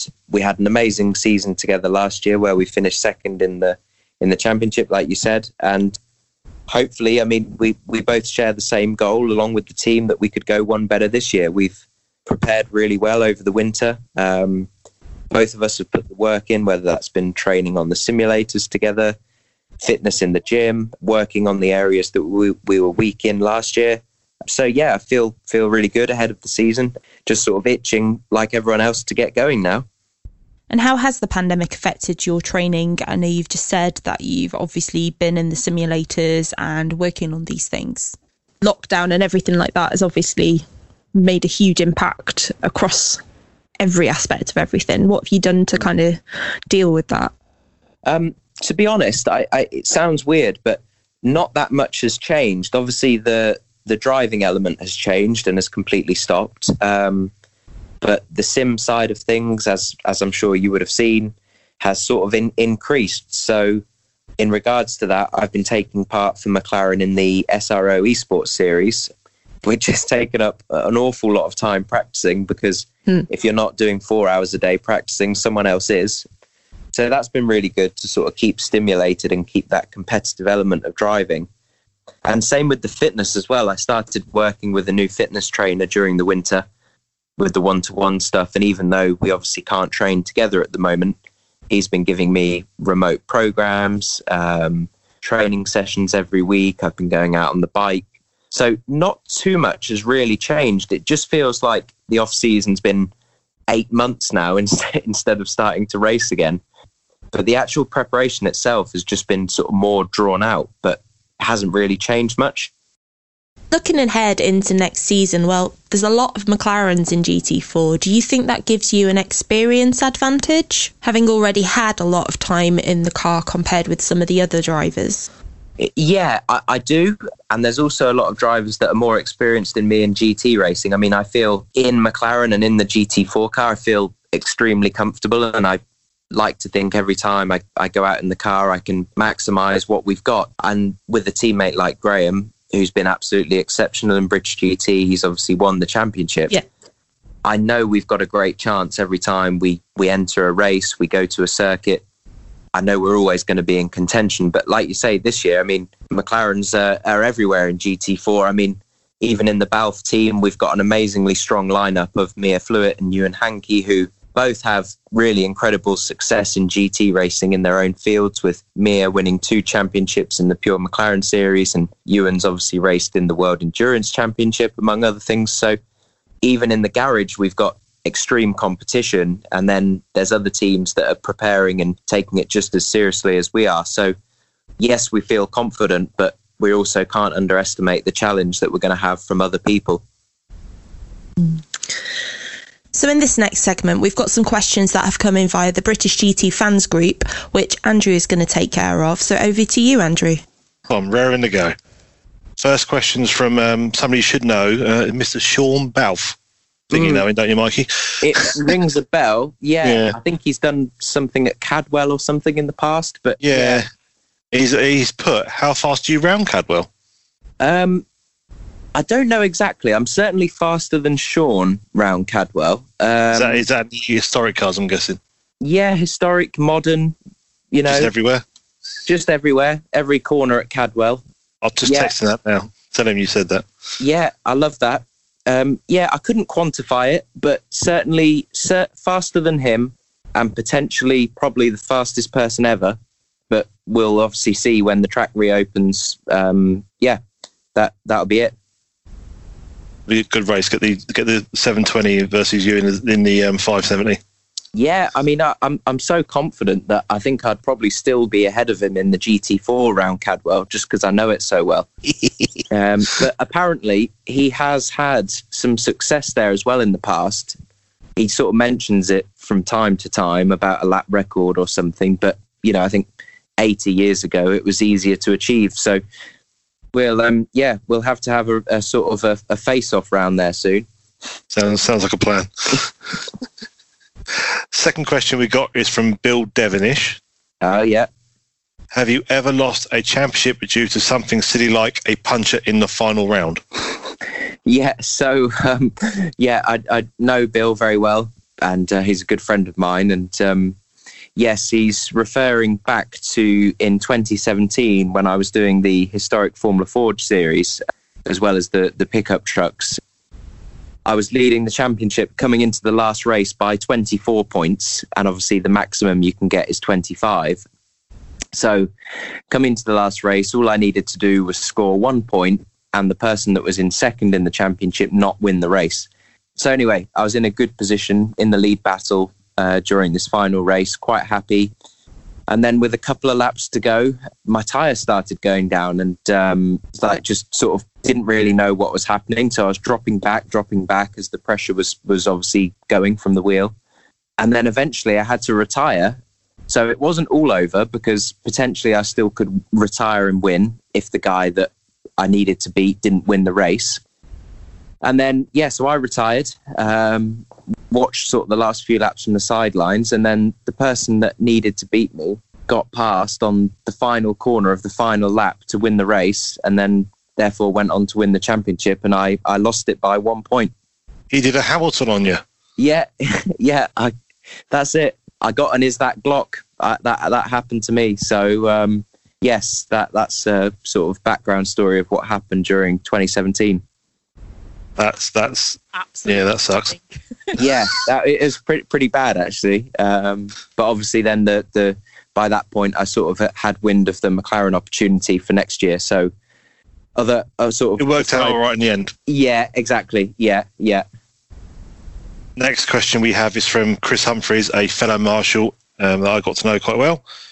Is 2020's plan to be super clean, fighting for podiums each round, banking the points for the championship? Yeah, thanks, Chris. Yeah, great question. Yeah, absolutely that. I mean, that's always our intention, and obviously with British GT being so competitive, it's sort of harder to execute. But yeah, absolutely, the championship is the top priority, and to have all the races just to go smoothly and cleanly is an absolute priority for us. To score points at every race is, dare I say it, more important than winning races. I'd rather win the championship with a single win or no wins rather than score 4 wins and still not win the series. So yeah, we need to be clinical. The Pro-Am Championship's going to be really competitive this year, especially with the teammates that we've got in Balfe. So yeah, that's absolutely the plan, and hopefully we can execute it quite well. Next question is from another marshal. We seem to get around a lot. Emily Pinchy Chatters. She asks, can you remember your favourite marshal from Snetterton who helped you out in January, and would you want to be a marshal for a day? Yeah, well, to answer the first part of your question, Emily, it might just be you. Yeah, I obviously can remember that in January at Snetterton.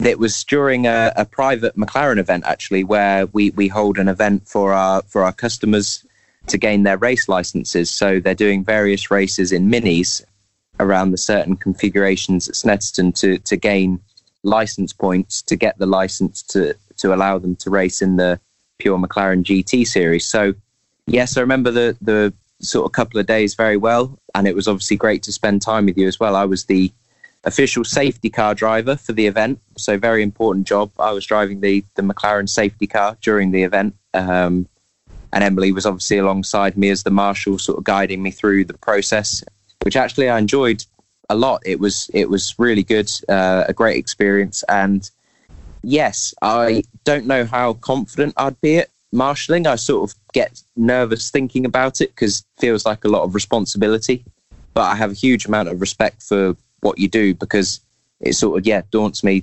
thinking about it, and you've got lots of decisions to make quickly. So yes, I would like to join you if you think I'm capable, and Andrew, you can probably contribute as well. But maybe one day I'll have to do it with you at Snetterton. Yeah, for sure. It's something that I always thought all drivers should take part in, at least one day, to see it from our point of view. Yeah.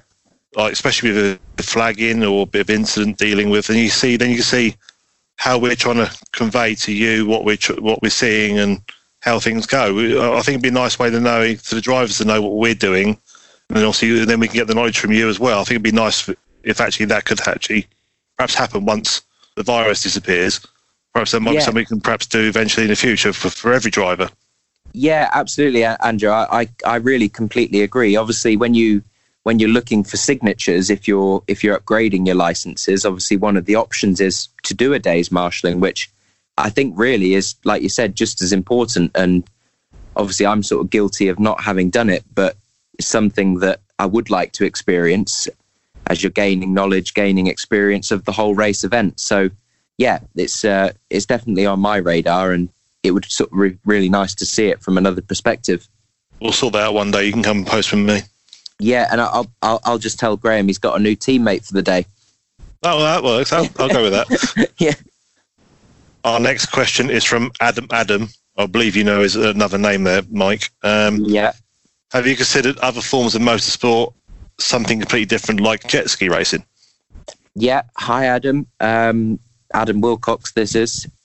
Yes, I have. But Adam knows he works with me on the McLaren Pure event. So he's part of the McLaren Drive team. And in December, we were lucky enough to be in Miami, Florida, for one of the private McLaren events. And during some of the downtime we had, we hired some jet skis and went out onto the water. And I can honestly say I've never been so bad at something in my life as jet ski riding, driving. I was absolutely terrible. Yeah, and he was really good. So no, I wouldn't race a jet ski, but I'm really into my motorbikes. So yes, I'd love to. I wouldn't be good enough, but I'd love to try some other sorts of racing, whether that's like motorbike racing on circuits or whether that's motocross. I'm really into that, as well as mountain biking. So yes, something two-wheeled I'd certainly like to try, but I'm definitely going to stay away from water sports for now. Sounds like a good idea. Yeah, it is, especially if you saw it. I hope there's video evidence if you'd seen it, Adam. Yeah, I think, Adam, there probably is. So I'm sure he'll put some on the British GT fans sort of comment or something. We'll make sure we'll approve that one when it comes through. Yeah. Next question is, I recognise the name and I recognise his picture from Facebook. Richard Tricky Dunford. We all know we know where he works. He has put, what's it like working for Balfe? Yeah, I know Tricky very well. And yeah, and being part of the Balfe team's amazing, basically, to put it bluntly. It's an amazing team. It's run sort of perfectly by David and Sean. And to be honest, I just love being a part of it. The only bad thing is the guys doing the tyres are just an absolute nightmare, without naming names. You know who you are. It's, everything's perfect apart from the guys that do the tyres. Tricky. So, yeah, it's great. But no, on a serious note, it really is amazing to be part of that team. I feel really privileged because it's a family-run team. All the values that they have is exactly what I stand for, and everything's so professional. It's so well maintained, and yeah, it's a real privilege to be part of that team. Yeah, I got to meet Sean first time last year, and he's been nothing but great to us and the group. He funded the Marshall badges we got to put onto our orange suits. Yeah. He messaged me one day just saying how much, I saw you want to do these badges, how much? I gave him a price. He goes, yeah, I'll sort it out. And all our British GT fans, Marshalls, all got badges paid for by Sean, which is brilliant of him to do. As he lets us have put our stickers on all over your cars. And he's been super for this thing, and he's a nice bloke, and I think the whole team have embraced us as well, which is nice. And they seem to be a really friendly bunch of people, which is really, really good to see. Yeah, absolutely. And just to sort of touch on that, when you've got a leader like Sean, who's obviously extremely generous like that, and also understanding of any concerns or problems you have, that's I think one of the reasons why they've got such an amazing team. They've got a great group of people, all with the same attitude and same goals, and it's a recipe for success, really. And our final question is from Joshua Gilding. And he has asked, the McLarens are becoming more and more popular in British GT, especially GT4 and actually GT3. What's it like racing one of those machines? Thanks for the question. Firstly, obviously, I think the success of the car over the last couple of seasons has sort of done the talking, really. It's an amazing car to drive. Every time you get in a McLaren, it feels special. But speaking about the GT4 car, first of all, it's just an incredibly user-friendly car. And I think that's one of the reasons why the Bronze or AM drivers really like the McLaren. You can get in, you can feel comfortable straight away, and the car gives you great feedback on what it's going to do underneath you. So I think that's one of the big hits for the car. I think that's one of the reasons why it's so popular and it's had the amount of success it's had. And with the GT3, I mean, what a great advert sort of Balf had last year with the car doing so well. Obviously won the final race of the season pretty convincingly. And it's, again, I've done a lot of testing over the winter in the car, and hopefully we'll be racing one this season in something else as well. And it's an amazing bit of kit, very similar to the GT4 car in the sense that I think McLaren have done an amazing job in making a car that's user-friendly. You can jump in and you feel at home straight away, and it's confidence-inspiring. And I think that's one of the reasons why a number of teams have switched to the car, and they're all enjoying sort of success really straight out the box with it. And it's amazing to drive, whether it's GT4 or GT3. It still feels, either car feels just as special and just as important to me. So it's a real privilege, and you never get bored of it. It's I know that sounds really sort of stereotypical, but it's something that a pinch yourself moment every time you get in, really. I always said if I actually won some nice big amount of money on the lottery, I'd my 4-car team might be all McLarens. Yeah, I honestly don't blame you, even without my McLaren cap on. Obviously, I haven't sampled anything else, but I'd have absolutely no reason to go anywhere else. I mean, I suppose that really the success I've had almost with the sort of the success the last 2 years speaks for itself as well. Like, without having any GT experience, the success in the McLarens the last 2 seasons is sort of, again, a testament to how good the car is straight out the box, really. That concludes all our questions from the British GT fans page. Thank you to everyone who submitted a question. Hopefully Michael's done a great job answering for you, and we'll move on to our next part. So in the last segment of our interview, we have a little bit of a new concept which we are going to use with everyone that comes on the show. We've got 5 kind of quick fire questions that we're going to ask everyone. First 2 are in tandem with each other. Favourite car and worst car? Oh, okay, that's a really good question. It's going to be quick fire, but I'm probably going to spend quite a lot of time thinking. You can take as long as you like to answer. Can I give you my favourite modern car and my favourite historic car? Absolutely. So favourite modern car would definitely be the McLaren Speedtail, the new 3-seat McLaren Speedtail. That would be an absolute dream for me. I just love the concept and love the car.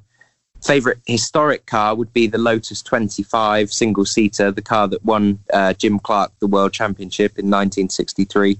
That's, again, that would be an absolute dream car for me. So, yeah, that they would be my 2 favourite cars, modern and historic. And then my worst car, anything apart from those 2, really. if it's not a McLaren or a Lotus 25, I mean, I'm not really that bothered. But what would be my worst car? Not your daily driver. Something like a smart car. Like I'm sorry if you've got a smart car, by the way. I really don't like things like that. So probably like a smart car or something along those lines. Next two again in tandem. What is your favourite track and your worst track? Okay, favourite track is Cadwell Park. Not even going back to earlier. I love that circuit. The character that it's got. Amazing circuit. So that would be my favourite track. And the worst track, I'm trying to think for the circuits that I've driven on. The worst track that I've probably done, in terms of results, this would be, is Thruxton. And I say that because I never really had much luck there in the Formula Ford stuff that I did, but I still enjoy the circuit. So that would be a worse track in terms of experience. But to be honest, I enjoy really all the circuits that I've done. I know that's a bit vague, but every track's good in a different way. And I've enjoyed them all. Like, I don't have that many bad experiences. Is there a track that would absolutely intimidate you if someone gave you a call and said, by the way, tomorrow you're going here? Yeah, I think the full Nordschleife would definitely do that for me, because I've never driven there, and if I was going tomorrow, I'd just not have a clue where I was going. So yeah, that would definitely be very intimidating, definitely. And the last question we've got is, what would be your ultimate 3-car garage? Okay, so road and race cars, the McLaren Speedtail, the Lotus 25. Does that count though, with it being a race car? I don't know.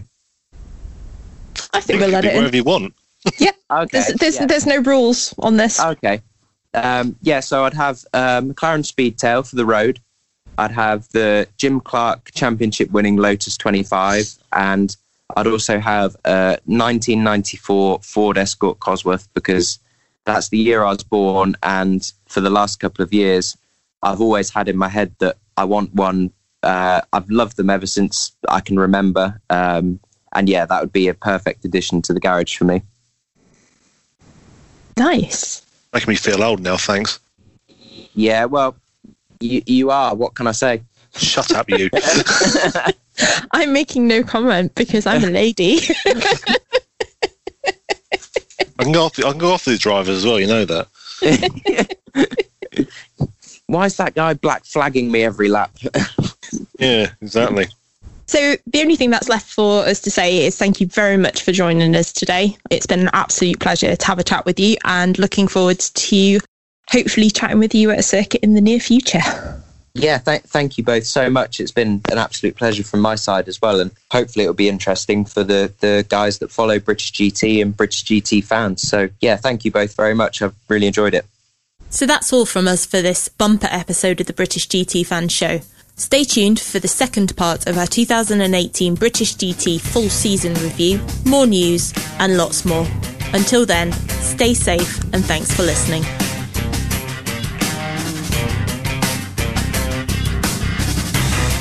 Thanks for listening to the British GT Fan Show. Remember, the show's for personal use only and must not be rebroadcast, redistributed, reproduced or used in any form without permission. For more information or to get in touch, please visit www.bgtfshow.co.uk. Thanks for listening.